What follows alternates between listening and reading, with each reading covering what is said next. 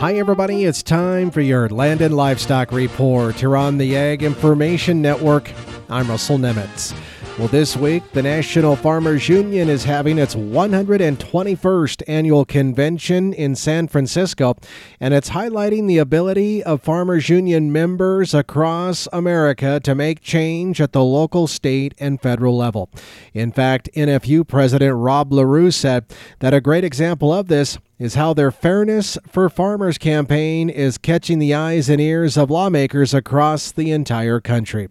Tom Undlin, a partner at Robbins Kaplan in Minneapolis, Minnesota, talked about NFU's lawsuit addressing competition in the beef industry. This case is a pretty familiar story, right? It's all about concentration.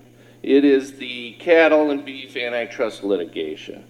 And who we are attacking are the four largest beef packing companies in the United States that control 85 to 90% of the slaughter volume, the annual cattle slaughter volume.